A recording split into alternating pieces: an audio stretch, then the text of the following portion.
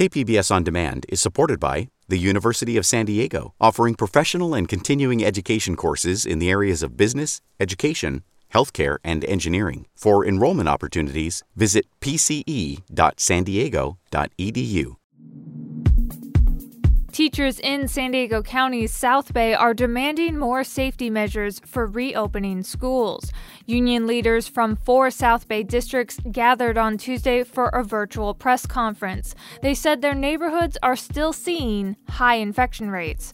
Susan Scala is the president of the Teachers Union at the Chula Vista Elementary School. We want it to be safe for everyone. We have a moral duty, we have an ethical duty to protect our students, our families, all of our workers, and we can only open when it's safe. Some zip codes in the Chula Vista and Sweetwater school districts have infection rates of more than double the county average. Teachers Union said they understand the need for students to get back on campuses, especially those with disabilities, but say some districts have yet to come up with solid plans.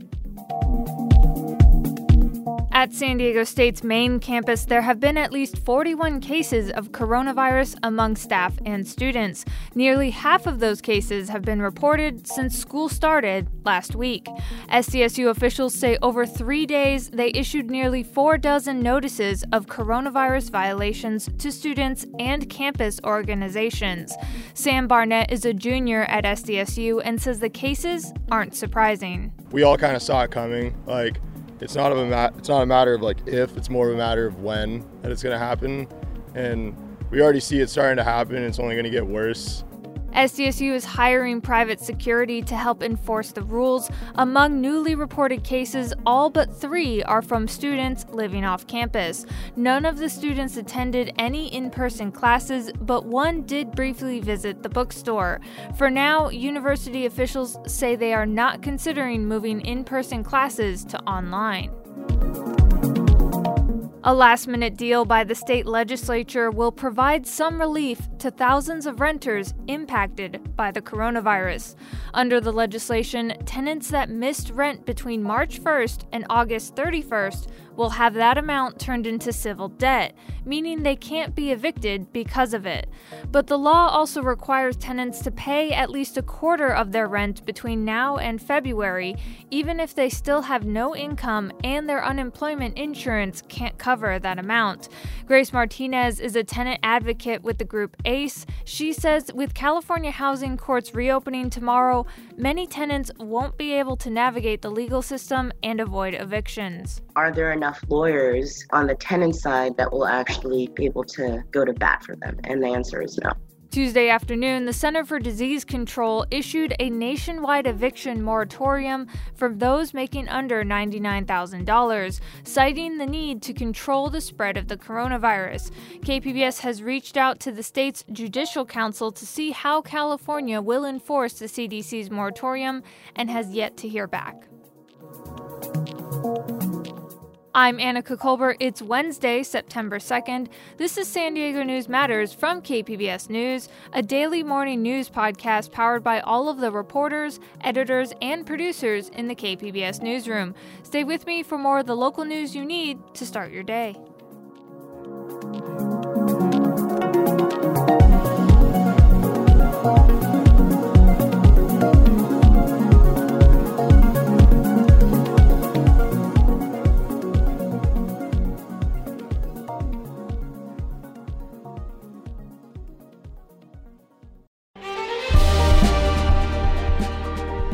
Hi, I'm Bill Hohen. And I'm Ted Hohen.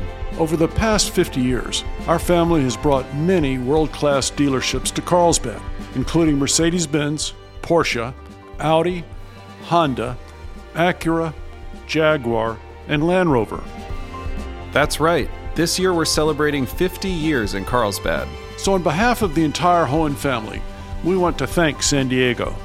Throughout the years, we've taken tremendous pride in meeting and even exceeding our customers' automotive needs. We value the relationships with our clients and look forward to serving you for years to come. We invite you to visit one of the Hohen Carlsbad dealerships or hohenmotors.com.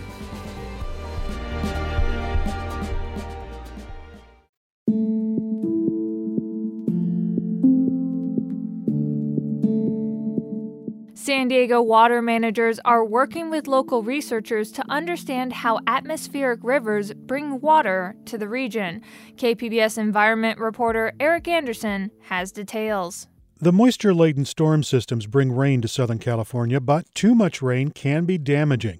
Scripps Institution of Oceanography researchers hope to better understand atmospheric rivers, ARs as they call them, so they can predict when and where they'll hit. We're in a climate where the annual precipitation can vary a lot from year to year. Marty Ralph is the director of the Center for Western Weather and Water Extremes. He says ARs are key rainmakers. About 40 to 60% of California water supply comes from a few ARs each year. Knowing when and where a storm will hit is valuable information for the San Diego County Water Authority.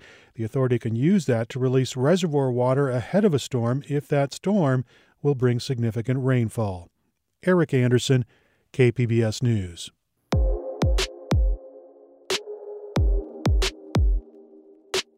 It's a new take on an old idea, neighbor helping neighbor.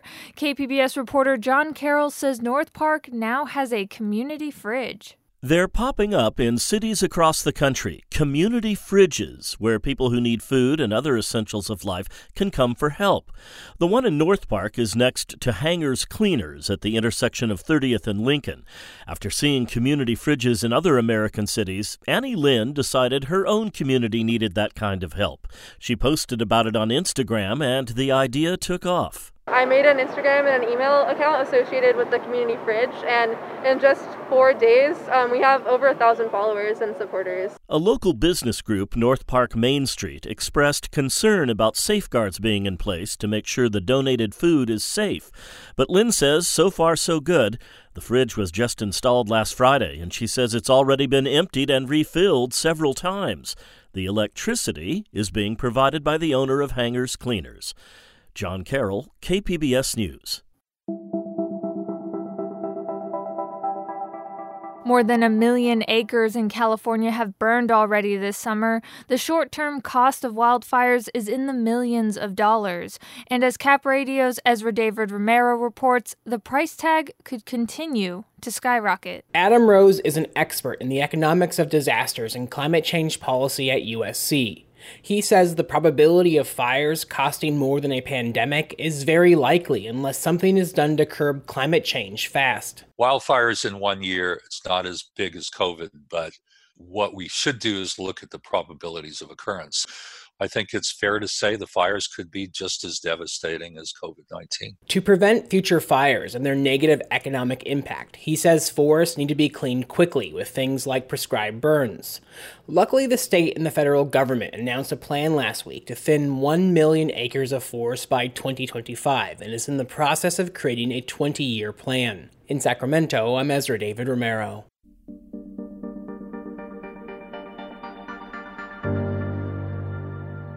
California Health and Human Services Secretary Dr. Mark Ghaly held a news conference Tuesday to discuss the state's new 4-tiered COVID-19 plan for safely reopening the California economy.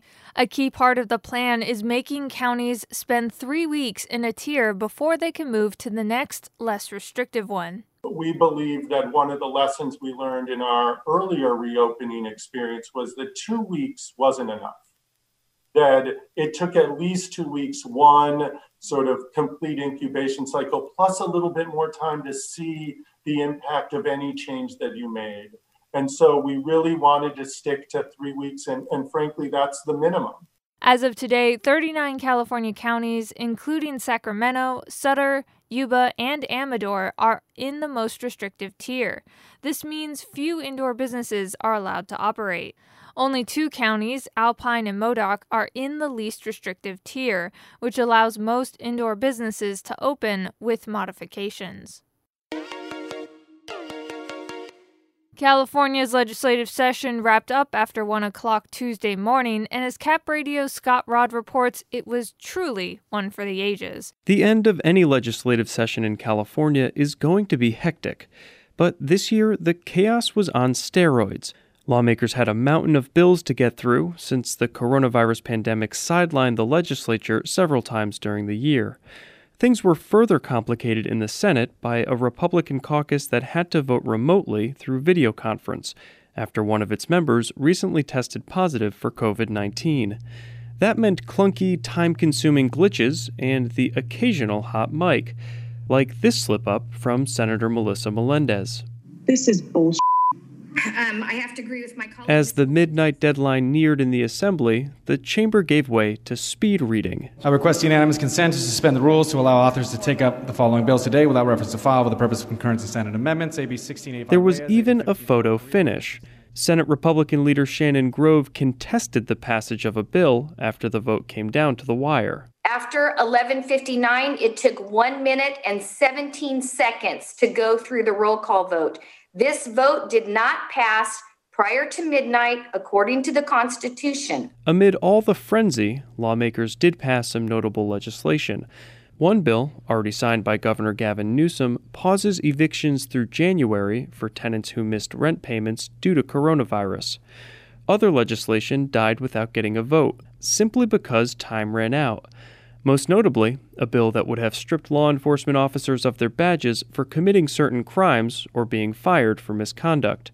It was a marquee proposal from police reform activists.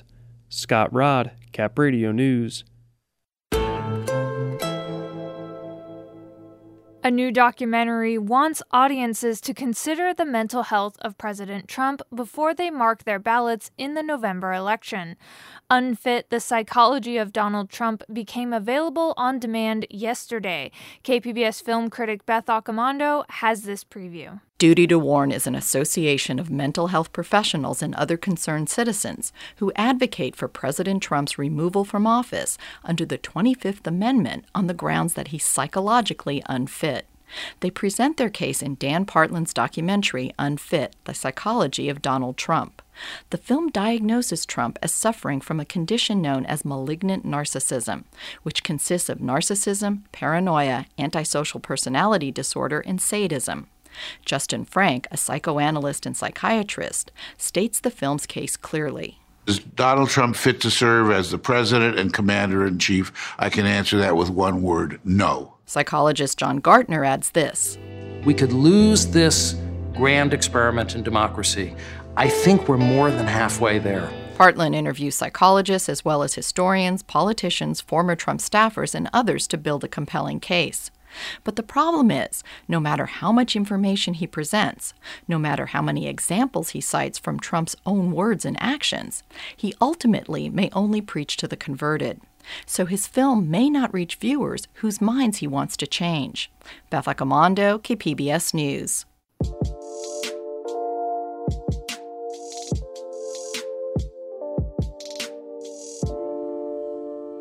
The San Diego Police Department has, for the most part, followed a new state law and publicly released videos soon after officers shoot people. But one video from May still hasn't been released, and it's not clear why. KPBS investigative reporter Claire Trageser looks into that case. And a warning, the following story contains graphic descriptions. Just before 10 p.m. on Saturday, May 23rd, San Diego police officers went to the apartment of a woman who was throwing bottles into the street. Here's a media briefing from that night. Numerous phone calls from different reporting parties stating that a female at the 1200 block of Market Street was throwing objects out of the window, striking some folks on the street. As they went into the apartment complex where she was at, gave her numerous commands to come out. She refused to come out. Officers used a police dog to force her out, according to the San Diego Police Department report on the incident. The woman attacked the dog with a knife, and so police officers shot her, the report said. The woman, who is not being named, survived the shooting. Under AB 748, a new state law that went into effect a year ago, the department had 45 days to release video of the shooting. The department has complied with that requirement in the 7 other instances where officers shot someone since last July. But not this one. If there's an investigative reason as to why you're not releasing video, that exemption can be made. That's San Diego Police spokesman Lieutenant Sean Takeuchi. So on the shooting, officer-involved shooting that occurred on May 23rd, there is an investigatory reason. I don't know what that reason is. I'm not in the homicide unit, but there's a reason why that hasn't been released. By law, if the department doesn't release video, they're supposed to cite a specific reason why the video, quote, would substantially interfere with an active investigation. The San Diego Police Department hasn't done that in this case. It's a little hard for me to understand how the disclosure of a video, a body-worn camera video, would disclose information in a way that would impair an investigation. James Chadwick is a First Amendment lawyer for Shepard Mullen, who has represented KPBS in public records cases. They should be providing an explanation of what it is that is, what it is about this particular situation, this investigation, that is going to be compromised potentially by the disclosure of the video. There may be a temptation among police departments to quickly release the videos where they look good and the shooting appears justified, and then delay release of more problematic videos. But that strategy likely won't work.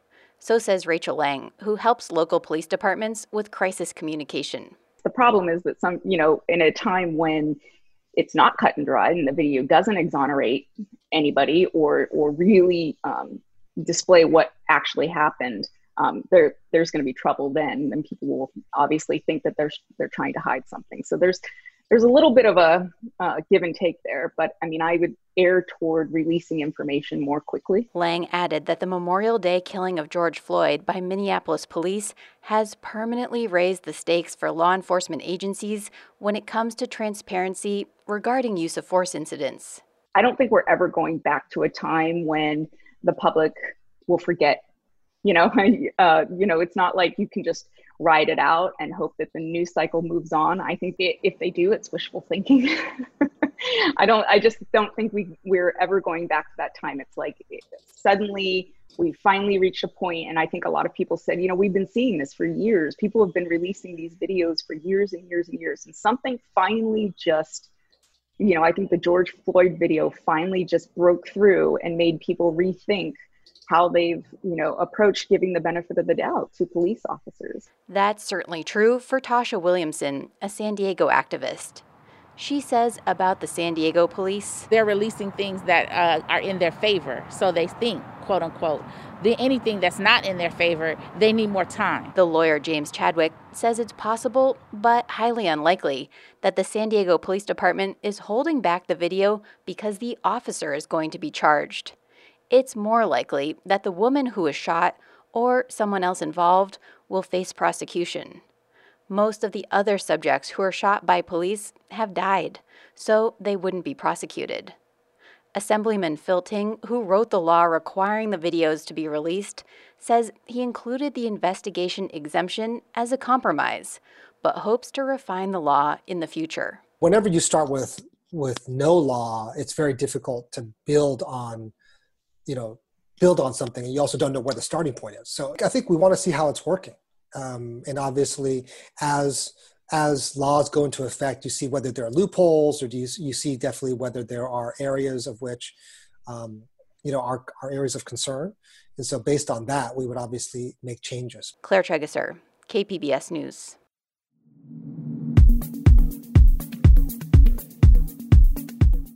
Coming up on San Diego News Matters, what role can a horror film festival play as we face a real-life pandemic and the impacts of systemic racism?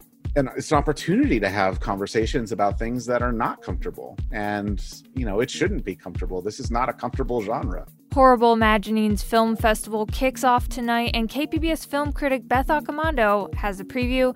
That's up next after this break.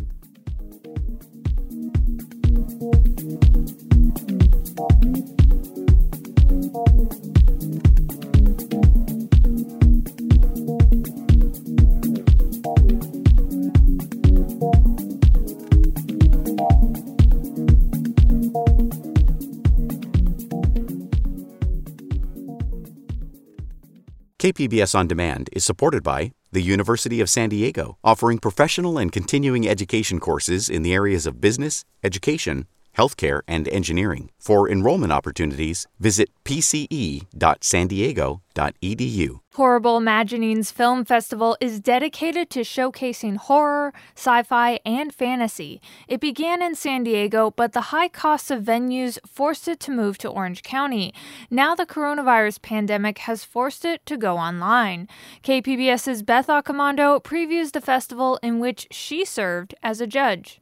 Horror comes in many shapes and sizes. It can be subtle or over the top, funny or truly scary, based in the real world or complete fantasy. Miguel Rodriguez of Horrible Imaginings Film Festival likes to program his short film blocks by theme so people can experience a diversity of styles. Well, one of our themes is called Twisted Innocence, where you have these characters who are, either children or cute fuzzy animals or things like that, and they show a very dark side. Like Milk Teeth, which is set in an orphanage. Children, I can give you all riches beyond your wildest dreams. Just send one of your teeth down the drain. It's really interesting to see when different voices can share a same thread, even though their films might be radically different. It might be scary, it might be funny, it might be animated, but they are expressing the same kinds of things. Part of the festival's mission is to show the various ways you can use the art form to express fear and anxiety. At a time when we're dealing with a pandemic, social unrest, police brutality, and a general sense of unease, horror can sometimes offer ways to heal, inspire, and provoke necessary discussion. For me, it serves the purpose of exercising dark feelings, and it's an opportunity to have conversations about things that are not comfortable. And, it shouldn't be comfortable. This is not a comfortable genre. Each year, themes tend to emerge from the way filmmakers respond to the world around them. The source of the horror this year is a lot less about immediate bodily harm. But if we're talking about like a trend line, it does seem to be more, the questioning of reality definitely comes into play. There's a short film called Optic Nerve that is very much just like very abstract. It explores how reality can morph when we're locked in a room alone at night. It's set in 1973 with Nixon and the Vietnam War as backdrop, yet it speaks to our current anxieties as well, as does the Mexican film Mateo about a zombie remembering his former life. The idea of, are the things that used to make us feel safe, did they ever really exist? Or were we always just lying to ourselves all the time? Then there's the film Hammer, which unfolds in a single take in real time. Karen! Yet the ending forces us to rethink all that we witnessed, to see a different truth than we originally perceived. There are also films that open our eyes to the realities of others, like Affliction, in which two people have opposing perspectives on a sexual encounter, or Hammurabi, in which a mute woman needs a translator to help explain her revenge. It's Jacobina, Dad. Surprise! Dad! I bet you didn't expect to hear from me. No, you're dead. You gotta It's run. the only way that I could talk What's to wrong? you. It's a nuisance, but kind of cool, you think? There's also the Colombian animated film Lenses, in which placing a lens in front of your eyes reveals an unseen world. I love the style of Lenses. It's unlike anything I think I can really say I've seen, in how meticulously what is shown and what is not shown, right? Like, what is missing from the images in Lenses is just as thought out and important as what is on display. Just like reality can be more than meets the eye. This year's Horrible Imaginings Film Festival has nearly 30 hours of shorts, features, and documentaries, plus online discussions with filmmakers. That was KPBS's Beth Accomando. Horrible Imaginings Film Festival kicked off last night and streams through Monday. For more information, go to Beth's Cinema Junkie blog at kpbs.org. That's it for the podcast today. Thanks for listening.